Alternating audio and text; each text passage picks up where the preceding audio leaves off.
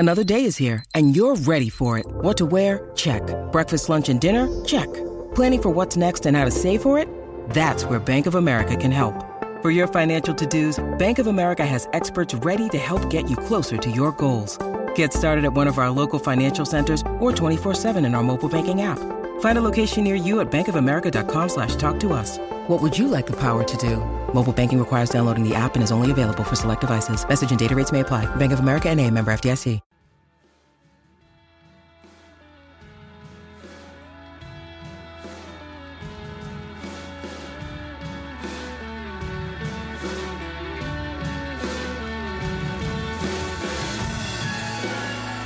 Hello and welcome to the Wisden Cricket Weekly podcast. New Zealand serve up another all-time classic of a test match, beating Sri Lanka by the barest of margins with a final ball of the Christchurch Test.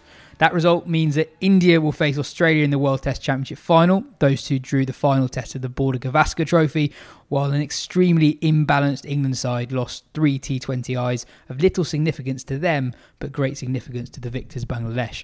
I'm Yas Rana, and with me today is Ben Gardner and Joe Harmon. Mark Butcher will be dialing in from Pakistan later in the show.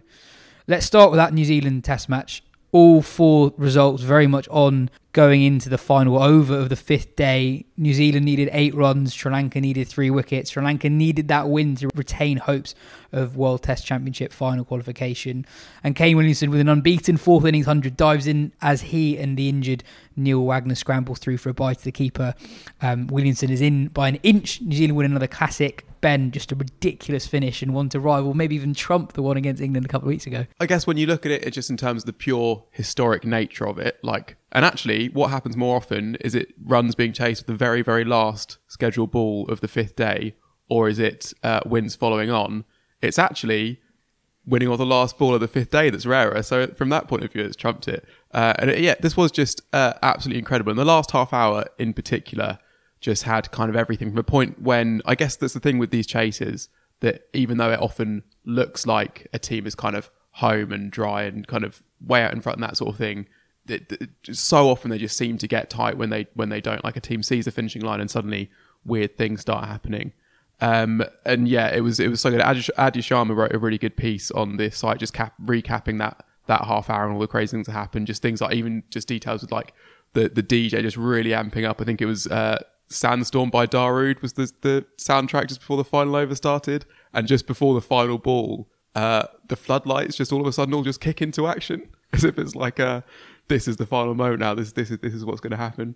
It was so good, and also it was just a brilliant test overall as well. And I guess maybe from that point of view, it's got the edge on the England test, because that was one where England were just way out in front, and then the rest just New Zealand slowly clawing that back. Whereas this did ebb and flow more. I guess on day one you had Kusal Mendes batting like a dream, Southee bowling really well, and then New Zealand were 180 for 6 or something, and then come back through a Mitchell 100 and Matt Henry had a really good game, probably unlucky not to be player of the match with a rapid 70 and 7 wickets. And then Angelo Matthews is kind of a little bit of a master of the third innings sometimes. Like he just knows how to navigate those situations and to extract the absolute most out of it. And then obviously the final day, and one as well that, because I was sort of thinking like might stay up to watch quite a bit of this, and then it was raining, and you think like, oh, that's going to be a real shame if Sri Lanka's kind of World Test Championship tilt is just ruined by rain on the last day, and they got themselves in such a good position.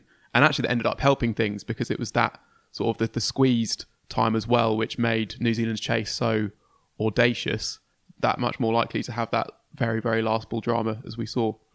Going to have to bring you up on your pronunciation of Darude. I'm pretty sure it's Darude, isn't it? Is it Darude? Okay. Pretty sure. Yeah. Anyway, Yaz would know in these matters. It is just great, Ben, to see Sri Lanka doing this well. I know it's a shame that they didn't qualify for the final, but it's been quite a few years. Is it definitely a shame?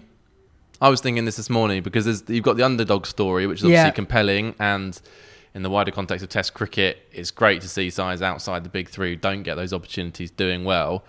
But when it comes to the Oval in June, would we really want Sri Lanka up against Australia in these conditions? Maybe different if we were in Asia, but I think the final, I think we've got the right final, really, in terms of the WTC in its infancy needs all the kind of energy and oxygen it can get, and it's going to get that from Australia, India. And I think they have been the best two sides over this cycle, really. I think the table sort of does everything justice. And I think you always get that in world tournaments in whatever sport really. A few shocks along the way are great and really exciting, but when you get to the really big games, you kind of want the best sides playing each other, I think, as a personal view, because that's kind of what you sign up for in the first place. So, not obviously, I wouldn't have begrudged Sri Lanka if they'd got there. It would have been a great story, but I'm pretty pleased with the way things have played out, really. I think you're right, actually, having been quite on the romantic side of the romantic side of the story with, if Sri Lanka got there, that would have been nice in my head, and also it just would have been funny as well if India with all their might somehow miss out, but almost through their own fault, I guess. But I think you are right about that. I guess the only thing is to say on Sri Lanka is that they are good. Like, they genuinely deserved the chance that they got at the final. Trying to work out kind of why they're good, and to begin with, didn't get much more beyond them. They have lots of really good batters. They always produce lots of good spinners, and they have a growing group of fast bowlers, and they always seem to have 3 at least who are fit that they can pick and can do a job, I guess. Like, because even in this game they didn't have Vishwa Fernando wasn't in this game. They didn't have Pathum Nissanka as well. I mean, Kusal Perera has been out of the frame for a while, but that's like there is strength in depth. For a long time, they've had lots of batters who are clearly very talented and have, in short bursts, done very well. But it's been rare where multiple Sri Lankan batters have had good runs over a period of time. And actually, looking at the top 7, is like you'd expect that is one of the stronger batting lineups and more stable batting lineups in Test cricket at the moment. And it seems like more and more they can actually really bank on those players who should be bankers. Like, I think sometimes you get an issue with sides when a player becomes established and they can have a run of poor form and it's a weak side, so there's no one really pushing the door down to get in for them, and actually that can be something holding back. With like Chandimal now is having like a sort of a second peak or whatever. He's like averaged 100 last year, I think. And I know we've talked about Chris Silverwood before, but it is worth reiterating. It was a really brave move to go straight back into coaching an international team, especially, doesn't speak the language, right after what happened with England. And you could easily have just said, I'm just going to take a bit of a break off. I'm sure there would have been a county gig going when he felt like he wanted to get back in, but he chose to do this. I guess his experience of coaching in a slightly volatile environment has paid off. And I think there's an element as well where he's able to sort of just cut through the noise and just focus just on the group of players he has in front of him. Like, he gets handed a group. He's like, fine, I'm gonna take these and do what I can. And as much as it's Sri Lanka just have good players, you do have to give him credit for the fast bowlers being as good as they are, even for Chandimal being as good as he was last year. Like, if you can't credit the coach for players' importance for performing under them, what can you credit him for? Alex asks, of the Fad Four, who is the greatest Test match player? I think you can make a good argument for all 4 of them, but if you have to pick one, who are you going for? Alex says it's Steve Smith. I personally don't think it's Williamson, but this was just another reminder of just how good he is. And during the Test matches, overall career average went above that of Sachin Tendulkar, and he's only played 3 Tests fewer than Smith, who I think is widely agreed to be the best Test player of the 4. But he's only got 3 fewer centuries as well. Joe, it's an extraordinary record, and there were murmurings that maybe that because of his dodgy elbow, he might have lost it a little bit, and then he gave up the captaincy not that long ago. But that's 305 games now in the post-captaincy phase of his career. And he's only 32. You kind of forget that given how long he was captain for. But he could still have a very long way to go. Yeah, I mean, it's an incredible record he's put together, particularly at home. I think, yeah, when long-standing captains give up the role, there's always that question, how are they going to slot back into the ranks? Is their ego going to be able to handle it? Are they just going to slip away from Test cricket quite quickly? I don't think those concerns were ever there with Williamson, because that's just not his character, really. I think, if anything, it suits him better to be in the background. He was a very good captain, but he wasn't necessarily a kind of demonstrative captain who led from the front in an obvious sense. Gary Stead, the New Zealand coach, said at the time of his retirement, this might give us a few more years of Williamson in Test cricket. And I think that's probably what they're going to get. I think it looks really promising. Tim Southee is a 34-year-old seamer as their captain. Feels like nothing more than a stopgap. But I think when you look at the whole situation, I think it's actually falling quite well for New Zealand here. And Williamson's record, in my head, I thought he'd had a bit of a blip, to be honest. And I was looking at his record, and he hasn't really. I think one thing that's maybe developed a bit in his later career is he gets a few more low scores, but when he gets in, he goes big. Which actually, at the very start of his career, He made a lot of 50s and didn't go on to 100s. I'm talking a long time ago now. He's just, once he's in, he's just almost impossible to dislodge, and he can play in various different ways. He can play more expansively when the situation requires.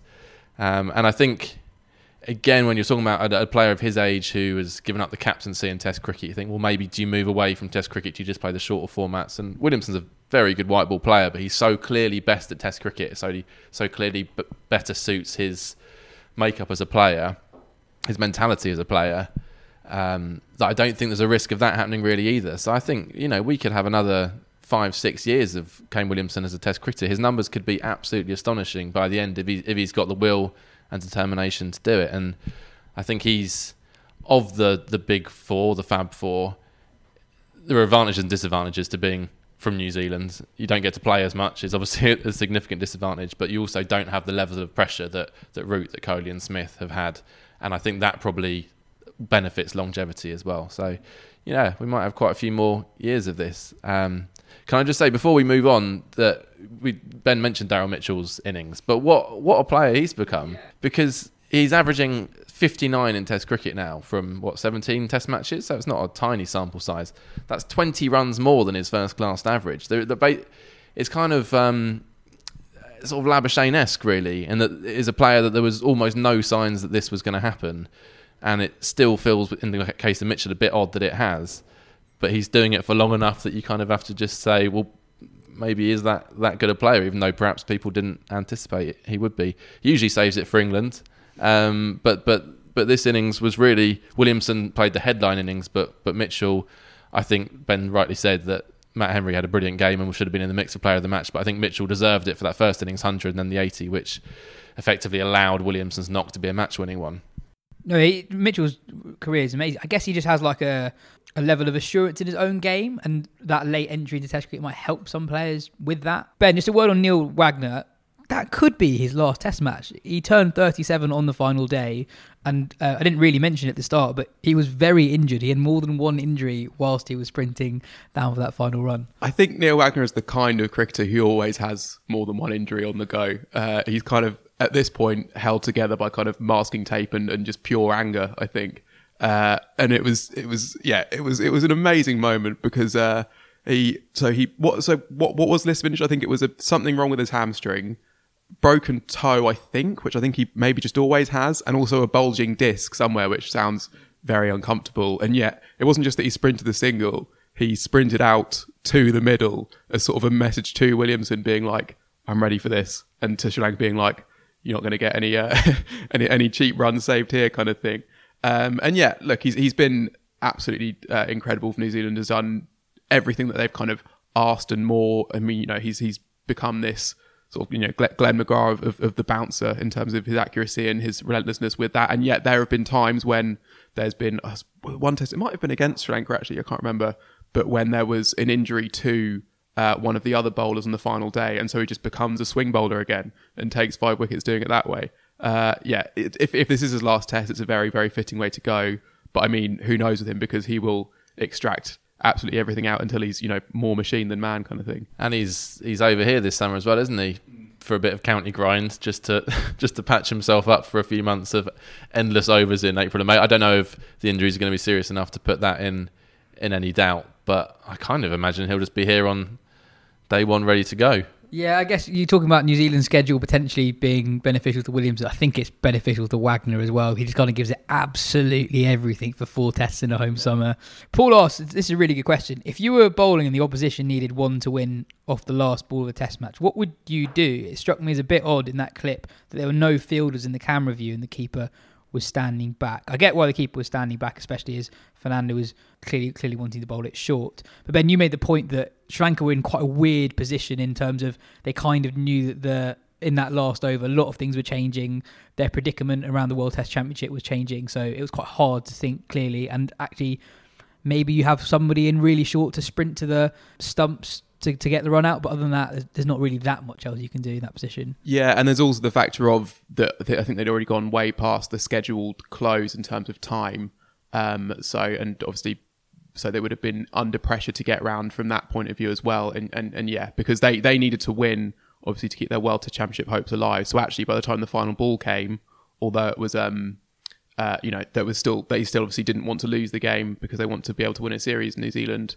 There would have been that at play as well. They think like, oh, actually, this has kind of gone. I can see how your heads kind of go a bit, and that's what happens in these tight situations. Like that's far from the most egregious error that a team has made when a test match has got close. You go back to, I don't want to bring up Headingley 2019 Sounds completely like egregiously. But. Tom Hickson of Smithfield is an award-winning online premium butcher that specialises in supplying the finest produce from around the world. With their exceptional selection of superb cuts, supplying high-end London and Mayfair restaurants, hotels and pitmasters across the UK, you can indulge in restaurant-quality meat delivered straight to your doorstep this Mother's Day. Tom Hickson's carefully sourced ranges of Wagyu beef, Iberico pork, New Zealand lamb and free-range poultry from the best suppliers in the world.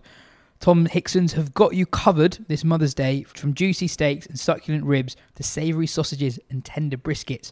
Enjoy an exclusive 15% off your order using code WISDOM15. We'll leave that in the description for you later. The final India-Australia test was played at a very different tempo to the first three games. This one didn't come that close to result. Virat Kohli scored his first test 100 since 2019. Usman Khawaja put together an epic of his own, and Shubman Gill continued his ridiculous year across formats for India. Joe, a 2-1 defeat is the joint best result by a touring side in India over the last 10 years, equaling what Australia did themselves the last time they went.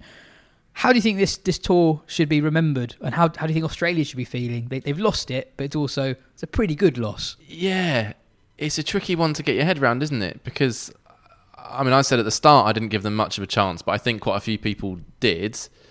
But then at 2-0 down, and given the manner of the defeats, they looked absolutely stuffed. So I think to come away with a 2-1 defeat after the first two tests is a great result for them, really. I think it is. And I didn't really expect them to do any better than that at the start. So I think really it's probably about as much as you can hope for as a touring team out there. A touring team with some quite clear deficiencies. The spin department stacked up a lot better. The Aussie spin department stacked up a lot better than I think a lot of people thought they would. I know Dravid said it was the best overall team of spinners that they'd faced since Swan and Panesar, I think, which is it's a long time ago now.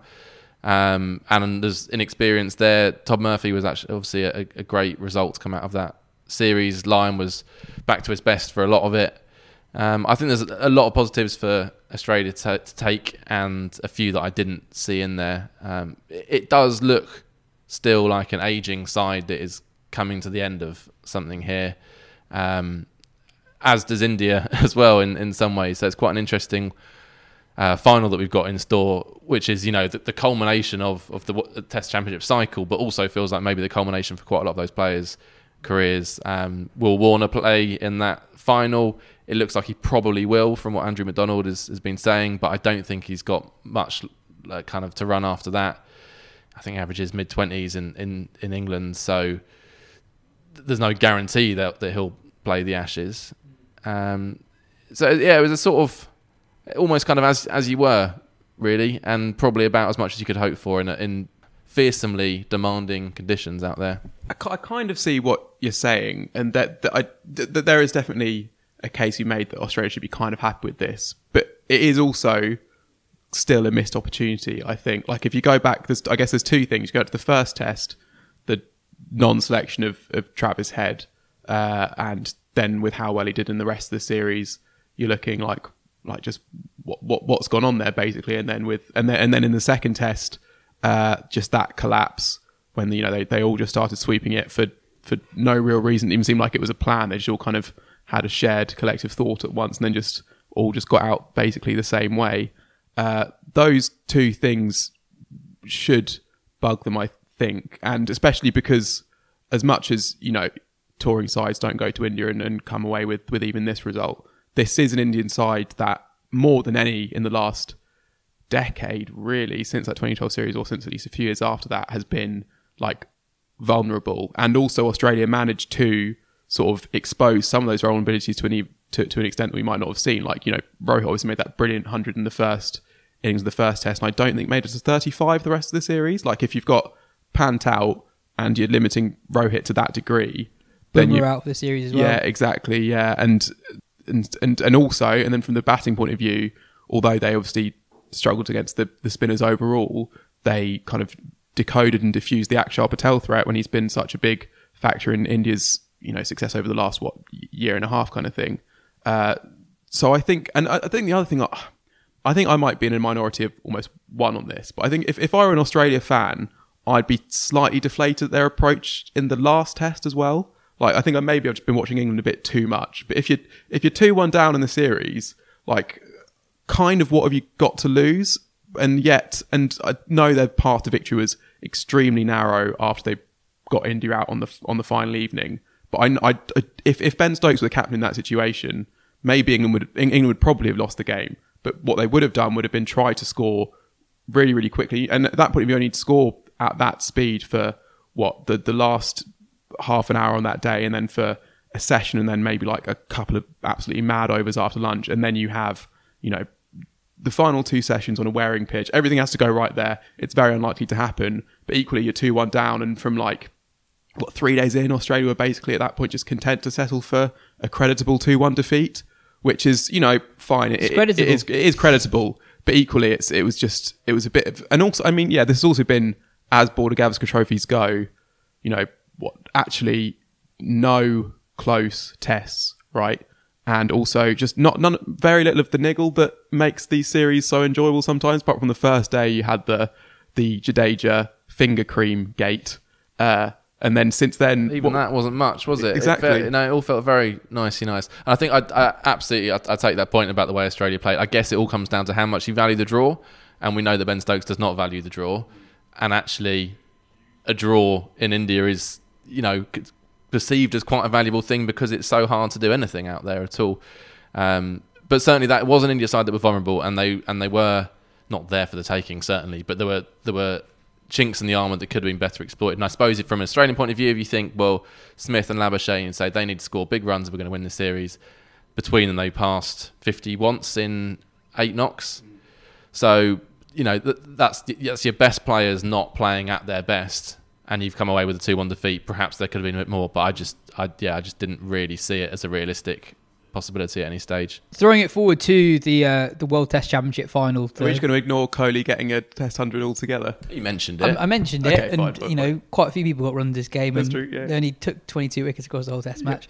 Yeah. But it's not like he scores them every week, though, is it? That is true. You had the stat of since September 2022. Only Shubman Gill has more international hundreds than Virat Kohli in the world. That wasn't my stat. That was Wisden India social editor Shubman Pandey's stat. And then I said that since March 12th or something, he's got the most international hundreds out of anyone. But Joe, you've got the World Test Championship final that you wanted. And your point on the ages is a good one. That India team is really old. So they had 6 players in that Test match who were 34 and over.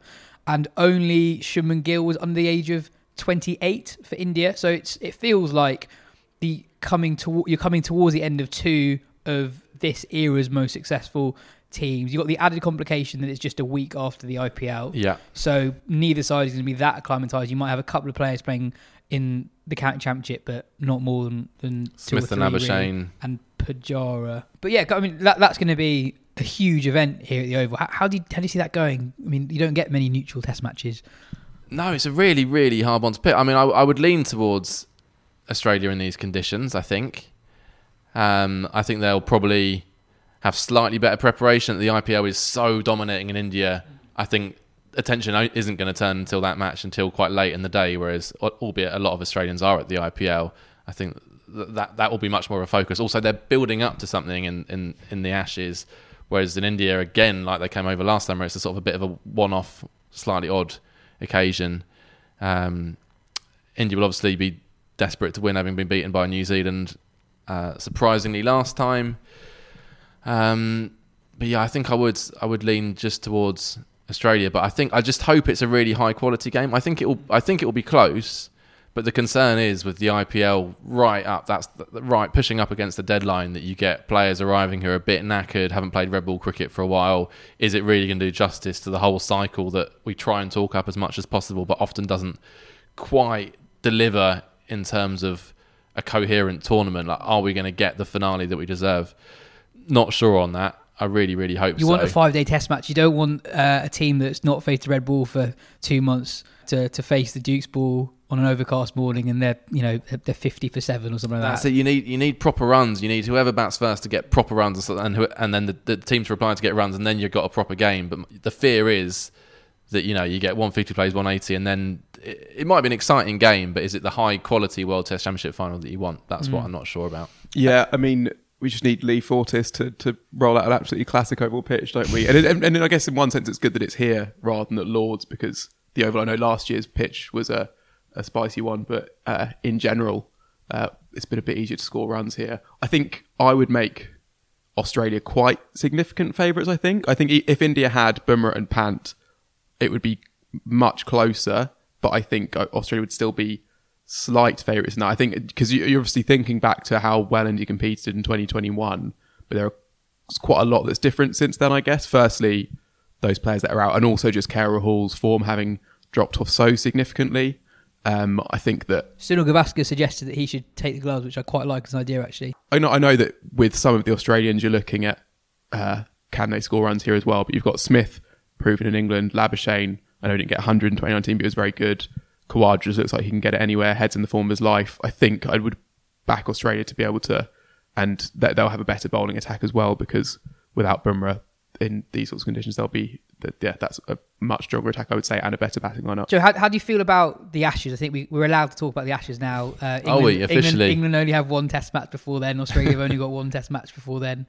I feel like the vibe in England is that England are favourites, but I also think this is the best Australia team since 2005, or at least the best Australia side to tour England since 2005. And going on what's just happened in India, I think it's really significant that a few players who haven't had that much success outside of Australia had really good series. I know the conditions are a world apart to here, but Khawaja having that good a series, Travis Head scoring runs, Cam Green doing well at the end of the series. I think that's just quite significant ahead of the summer to come, because I think we're quite used to basically Australia being Smith plus maybe one other when they come over here, but it feels like Australia might have more than that this time. Yeah, I'm still not sure anything that Khawaja has done over the last 18 months, which, don't get me wrong, has been absolutely brilliant, shows that he can now play the seaming ball in English conditions. Like he hasn't passed that test yet. It's not to say he can't, but he has tried quite a lot in the past and it hasn't succeeded.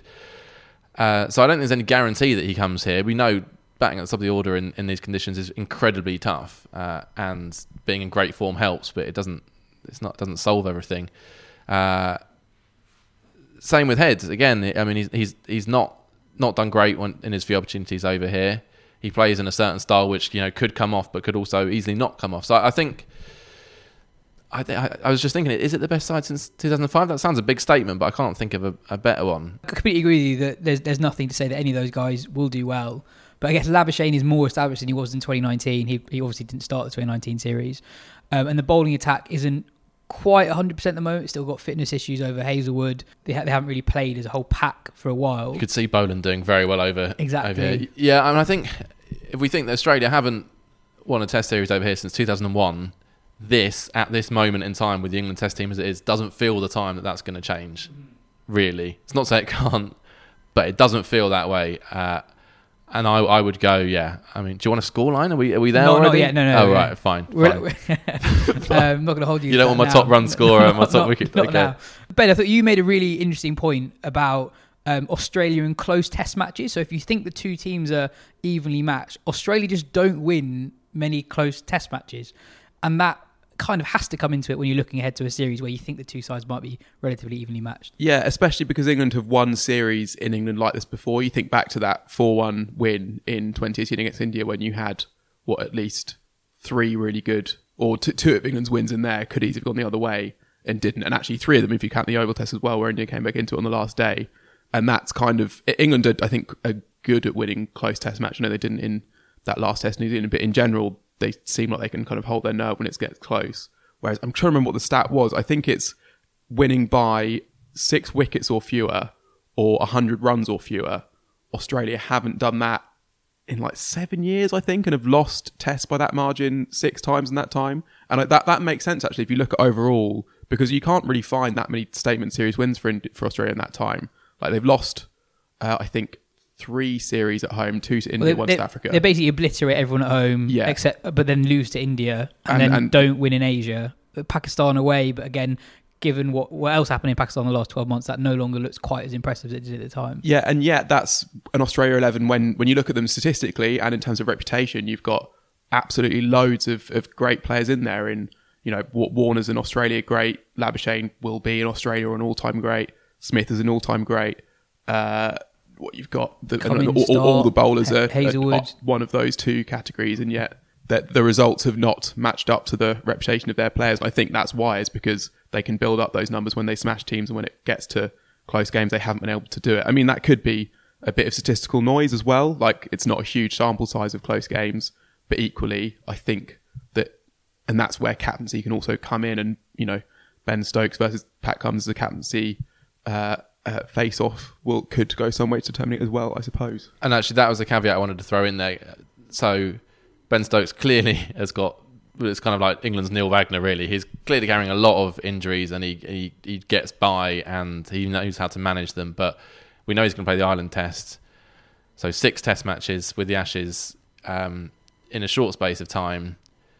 Can he really play all of them? And if he can't, his absence now, even though he's probably less important to England as a player than he has been for quite some time, in terms of they can probably cover his runs and he's not bowling that many overs, in terms of what he actually means to the team and what flows from him, that would be a massive, massive, massive concern if he's not there now. All the stuff that the players say, it's all about Stokesy this, Stokesy that, he makes me feel this, he makes me feel I can do that, he's making these decisions on the field. NASA saying it's the greatest captaincy performance he's ever seen at Rawalpindi. If he's not there, and you have Ollie Pope leading England out, or Joe Root, Broad. It'd be Broad. I think it would be Pope. I think they've been, at least the noise from within the camp is kind of suggesting that's where they're heading. There was sort of that big sort of like Pope future England captain kind of media push that was going on. Broad said that he really liked what he saw, and you know, Pope might well have a very good tactical brain. I mean, he doesn't. But the problem is he doesn't, and he doesn't have the career behind him, the license to make the decisions that Stokes does. You know, Stokes can basically do what he wants, and if it doesn't come off, well, it's Ben Stokes.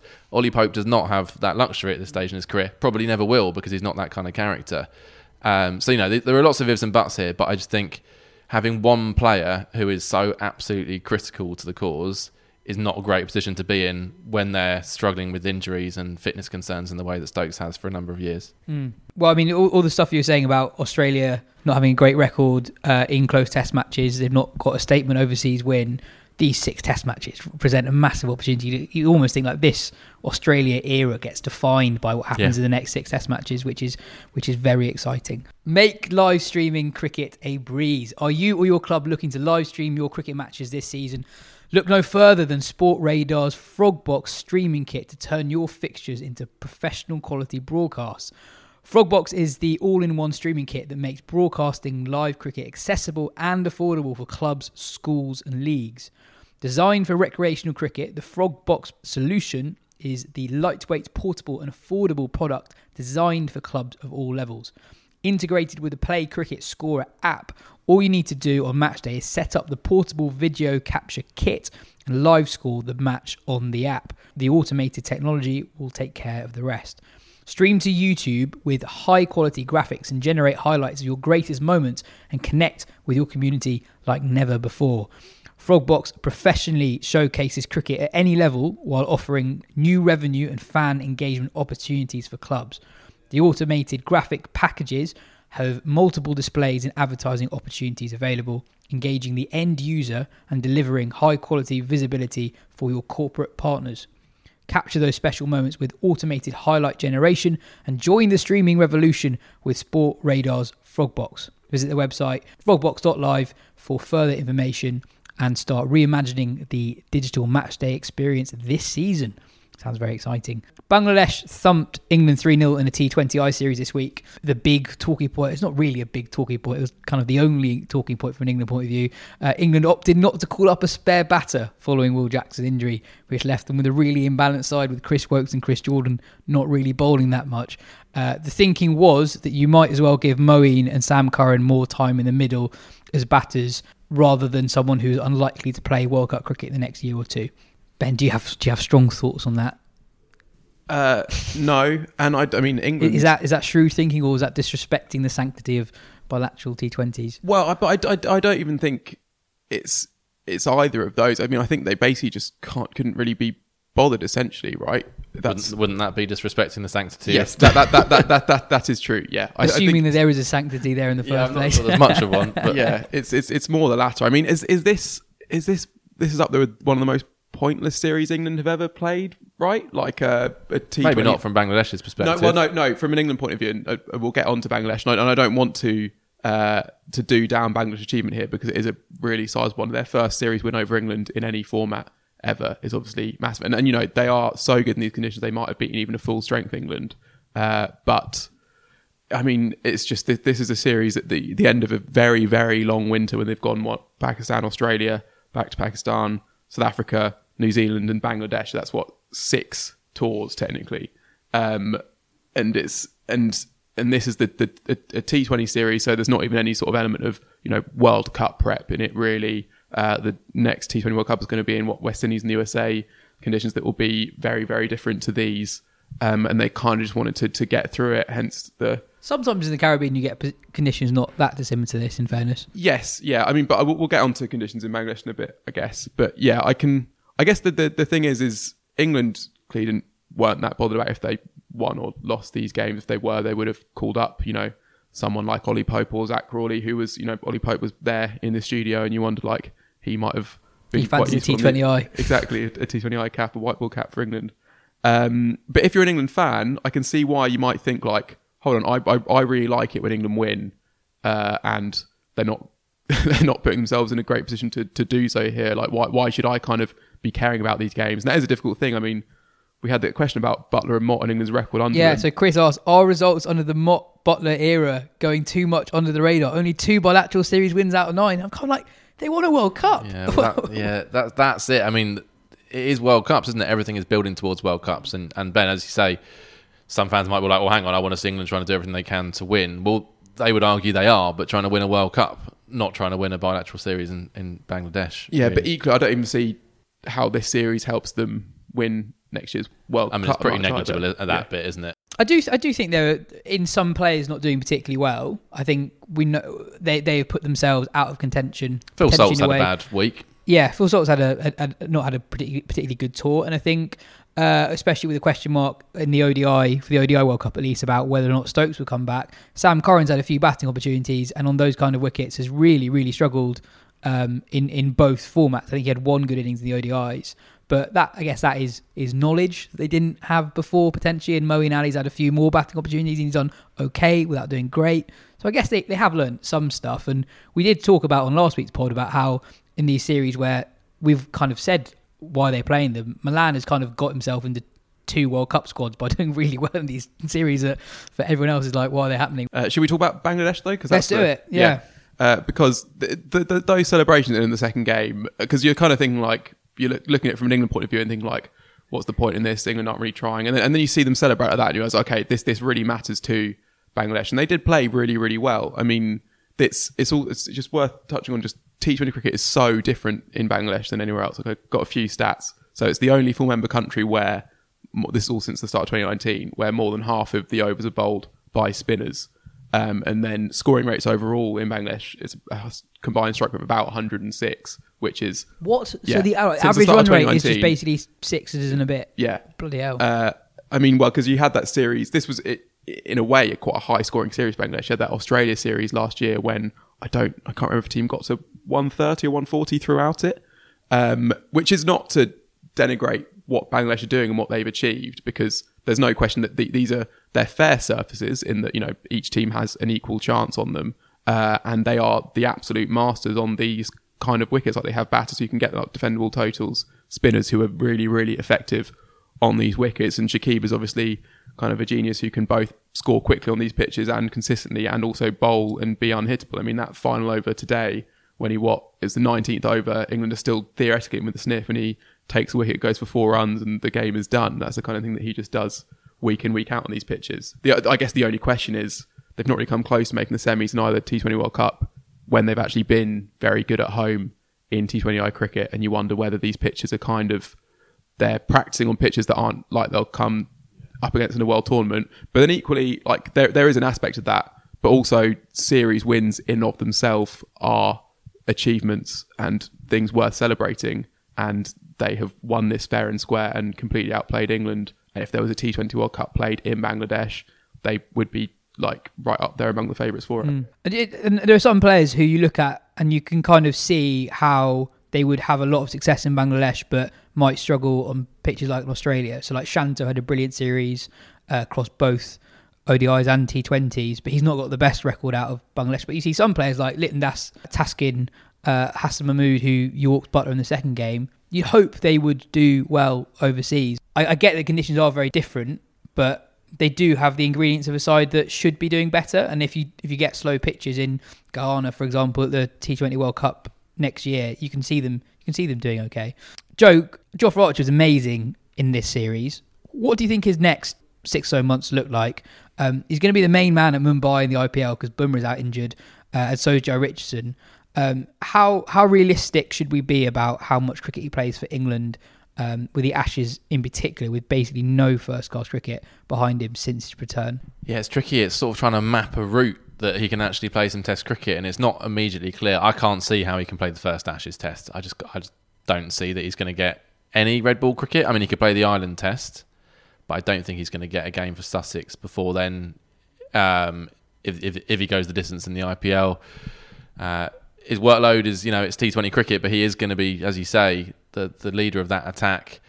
Mumbai Indians aren't going to be thinking, well, maybe we should give him a bit of a breather because we don't want him kind of getting another injury before the Ashes. He's going to play every game that he's available for out there.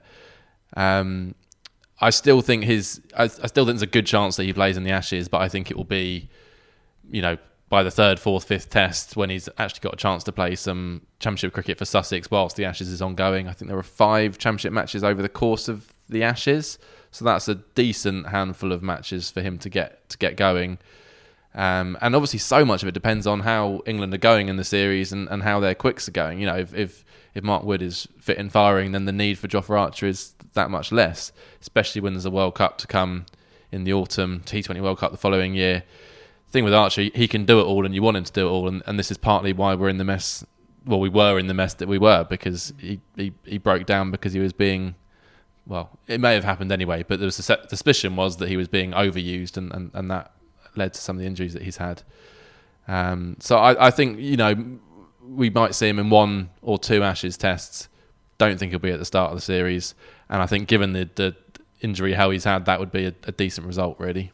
Yeah, I agree. It would be a decent result. Equally, like fitness and bodies and medicine are just weird things, and things that you wouldn't expect to be possible sometimes just do happen. And sometimes players have a long period of lots of different injuries and then do just have a protracted run of just not really having any issues at all. I mean, you think back to Pat Cummins, who missed like 6 years after his Test debut, and then is bowling just like constantly at like high 80s for years after that, and basically not missing a game. And there might also be a case that actually bowling 4 overs every few days is the kind of just the tick over thing that Archer needs. Like, you also get bowlers who go through a period of getting injured, coming back, bowling for a bit, getting injured again because their bodies just kind of aren't used to it. I think Chris Wokes especially has struggled with that at times.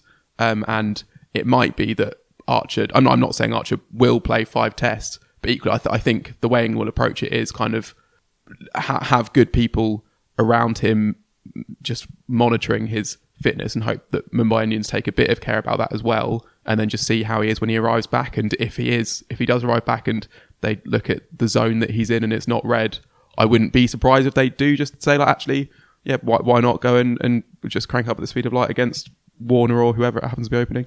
I think the other thing it's important to remember with Archer, because he hasn't played Test cricket for so long, is that with white ball cricket, he is an absolute world-class superstar, top, arguably the best fast bowler in the world, certainly top 3. That's not what he was in Test cricket. There were some moments of absolute brilliance. We all remember the spells at Lords.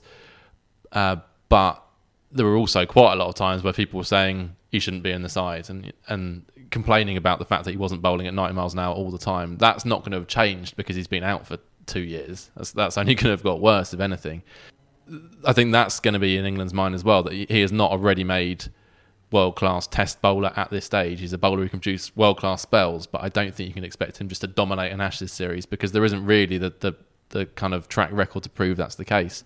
If they're thinking about using their best players in the best possible way, they might decide, well, he's so important to us in a World Cup. He's just a bonus for the Ashes and not much more than that. I'm sure that's the kind of balance that people come to the podcast for. At this point in the podcast, we were originally going to hear from Mark Butcher, who was out in Pakistan about a week of record-breaking run scoring in the PSL.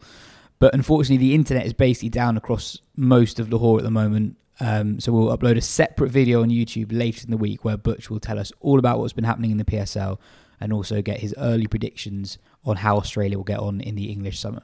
Ben, what's your moment of the week? Oh yeah, my moment of the week is from the Women's Premier League and with Sophie Ecclestone bowling to Hayley Matthews, and it's a ball that Hayley Matthews just goes, blocks back. Sophie Ecclestone has a sort of a polite inquiry and says, "Was that maybe boot first?" And then she sort of convinces Alyssa Healy to go up for review. They do. At first, you'll think like this is one of those very funny all-time bad reviews contenders because from the very first bit of footage you see, it's just very clear that Hayley Matthews has middled her defensive shot, and that's absolutely fine. What's happened as well is that so she's middled the defensive shot, it's then gone and hit her boot and then hit the ground. What then happens is the umpire goes through the ultra edge protocol, but what they somehow managed to do was to reverse the footage. So because to begin with it went ground, bat, boot, ground, they've reversed it so it goes ground, boot, bat, ground. So all of a sudden they're saying, like, okay, yeah, it's boot first. You can go to ball tracking. Ball tracking still has the point of impact, the point when the ball hit the bat. So everything is kind of going awry here. And yet Hayley Matthews is given out to begin with. And the only person who kind of realises there's definitely been an error here is Sophie Ecclestone. So the as it goes to, I think she realises that the error is kind of happening when it goes to ball track on the big screen because they wouldn't have done that unless they think it was boot first. And so when that happens, you can see her looking at it, shaking her head, saying, "That's not out. That's not out." And then when the umpire raises her finger, Sophie Ecclestone is behind her, sort of like crossing her arms, saying that's not out. And then as soon as the umpire raises the finger as well, she then runs to Hayley Matthews and says, like, "Just wait. There's basically saying, like, there's definitely been something wrong here. Just hang about a bit." Her Hayley Matthews' batting partner Yastika Bhatia, I think, then makes the review sign again, sort of like seemingly saying, "Can we review that review, please?" And then they go through it again, and then it's completely chaotic when what the third umpire is saying. Eventually, they get to the right decision, and then I think Ecclestone gets Matthews a few overs later anyway. So, but yeah, that was my moment of the week, just because it was very funny, and also just kudos to Sophie Ecclestone for being for having a career ahead of her as a TV umpire, if nothing else. I think we've only really had like one very close game, but I've liked how high scoring it's been. I mean, Alyssa Healy was 4 runs away from becoming the first Centurion. She hit 96, not out in a run chase. Shafali Verma hit 76 off 28. Alice Captie's been whacking it. She's not had a massive innings yet, but she's been scoring very, very quickly. That's a Brunt going nicely as well, plenty of runs. Yeah, no, I've really enjoyed it. Yeah, I have enjoyed it, but it would have been nice to have a few more close games. I know just not much you can do about that as tournament organisers, and also RCB have been so rubbish that it is a shame when you go into games thinking like there's quite a high chance that this is going to be a one-sided affair, and they're basically already out of it after 5 games. But yeah, I think for me it's kind of illustrated just how strong Australia's depth is, even more than I thought it was. Like Jess Jonathan, who's not really required with the bat for Australia in T20 cricket, has had like 2 innings of 30 or 15 or whatever to win games. You're like, well, Australia don't even need her. Yeah, she's one of the best finishers in this tournament. Elsewhere, South Africa beat West Indies 2-0. Temba Bavuma scored his first Test 100 in 6 years, and he was absolutely brilliant. I watched quite a lot of that innings, and I know that 100 stat's been hanging over him for quite a long time, but he is quite a consistent player in quite a inconsistent and misfiring batting lineup. But he basically fails as rarely as anyone in the world. So I hope this is the kind of innings that he can use as a platform to go on a bit of a run. Well, it feels like he's now found. It was just very awkward with the white ball captaincy because he clearly didn't really deserve it. South Africa with some good young shot makers coming through, and he just didn't really warrant his place in that side. And he had the kind of the albatross of the captaincy hanging around his neck. Now he's the Test captain, and that just looks like a much better role suited to him. He's a really good Test player. The record doesn't necessarily show that quite yet, but hopefully this is the kind of start of a chapter where he's in the right place, doing the right things. And Ben, you made the point that even though that it looked like two quite one-sided test matches, in the end in South Africa's favour, the cricket throughout the two tests was actually pretty balanced for a lot of it, and you had some really good passages of play. Yeah, and I think West Indies they should be disappointed that they weren't more competitive. And in a way, when you look back at especially the first test, but also the second a bit, it was actually kind of decided on the first day, and then it almost looked close than it was from then on. Like these were quite they were good pitches for fast bowling, and as we've talked about before, South Africa have a side that is set up to have short games on those kind of surfaces because their bowling attack is so good and their batting attack is kind of brittle. And West Indies are kind of similar as well, but I think, that means that some of the runs scored in the series were of a very high quality. I think, especially some of the South Africans against what is a good West Indies attack. And Joe, you're looking ahead to the English summer. Your moment of the week was from this test as well. Yeah, a really nasty freak injury to Keshav Maharaj, the South African spinner, who ruptured his Achilles tendon on the final day at Joburg. It was kind of an odd one that he had an appeal against Carl Mayers turned down. Bavuma reviews the decision and they see it overturned on the big screen, and Maharaj sort of heads to sprint off to celebrate and does his tendon whilst doing that, collapses in a heap, and he's stretched it off. This is just the last ball before the lunch break. So it kind of initially looks quite funny, and then you realise that actually something quite bad has happened here. And they reckon he's out for probably 6 months or so, which he'd have probably been, I reckon he'd have been in that World Cup squad in India, and that he doesn't play all of the ODIs, but they want spin options there. He's a good white ball bowler. And yeah, from a county perspective, Middlesex had signed him for, I think it was 8 championship games in the whole of the Blast. Looked a really, really good signing for Middlesex back in Division 1 this year. Looking a little bit like their squad, I would say, for Div 1, and he added a bit of extra class to it, and obviously there's no chance he's going to be taking up that deal now. So bad news for South Africa, bad news for Middlesex, and obviously bad news for the man himself. Looked really nasty. I didn't realise it was after a review. That somehow makes it even worse somehow. Like if a bowler is sort of in their follow through, jumps up and then lands, but when you have all that period, oh god, that's I think that's probably, if it's during the course of an appeal, I think you probably don't get injured in the same way, because it was from being stationary and then pushing off that he's actually ruptured his tendon. Do you want to hear my moment of the week? Yeah. So Saturday night, it's Forfarshire versus some French side in the European Cricket League final. I was genuinely watching this. I was at a friend's house and we kind of had a great day of sport. We watched the PSL, then we watched the Six Nations, then we watched the bit of the Premier League, and then we're like, what's on? Scrolling the channels, and we find that it's Forfarshire versus some French side in the European Cricket League final. Very high scoring, tiny boundaries.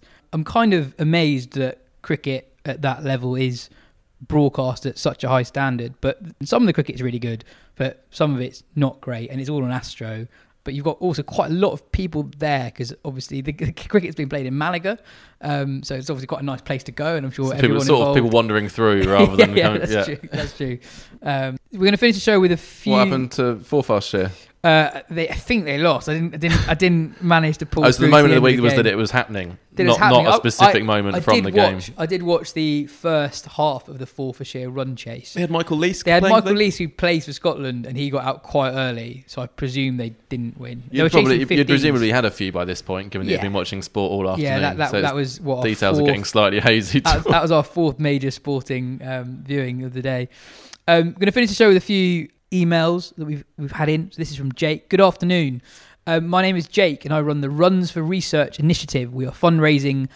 We are a fundraising cause that supports Alzheimer's research in the UK through the performances of club cricketers. The idea was born out of my own love for club cricket and following the passing of my grandfather, a club cricketer in his day, who along with my father inspired myself and my sister into playing the game we all love. Each player signs up at the start of the season, committing to a donation to Alzheimer's research based on the runs scored or wickets taken at their own club level. Each run is worth 5p and each wicket is worth 50p. 2023 will be the third year of the initiative, and we have grown over each of these seasons. Year 1 saw just over 250 players involved from across the country, raising just short of £6,000. In year 2, we grew to 530 players and managed to collect more than £11,000, bringing our total across the 2 years to nearly £17,000.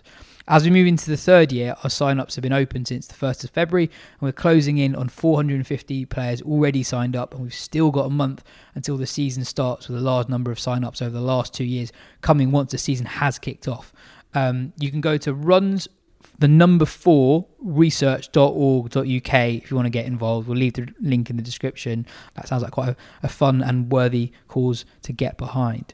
We got a email in from Simon from Australia. He says, "Hello, podcast team. Great show as always. I've listened to the show since 2019, and your collective knowledge and the easygoing nature of the show is a true delight. One slight negative, however. I dislike football immensely, and I find it difficult to deal with the fact that it infiltrates almost everything, even on a cricket podcast, it seems. This very small gripe aside, great work and keep it up." Oh Simon. dear, I hope he's not watching on YouTube with that jumper he has. That's true. This jumper is one for the YouTube audience. We all like football. Some of us might prefer football, to be honest. I think so. I think that's a conversation we don't really want to go down too much. Let's not open that can of worms. But thanks for the kind word, Simon. And finally, we've also been nominated for some kind of podcast award. So the Sports Podcast Group have shortlisted us for the Best Cricket Podcast Award. And I think it's based on some kind of public vote. So if you've got 1 hour and 15 minutes into this episode, I reckon you might like us and you might consider voting for us here. So again, we'll leave the link in the description. But if you go there, sign in, create an account. I think it's free to do that. Vote for us. And tell your friends to vote for us. Even if they don't even watch the show, just fix it. Just spend a couple of hours telling everyone you know. Anyway, that is all we have time for on today's show. Cheers, Joe. Cheers, Ben. This has been the Wisden Cricket Weekly podcast. We'll be back next week.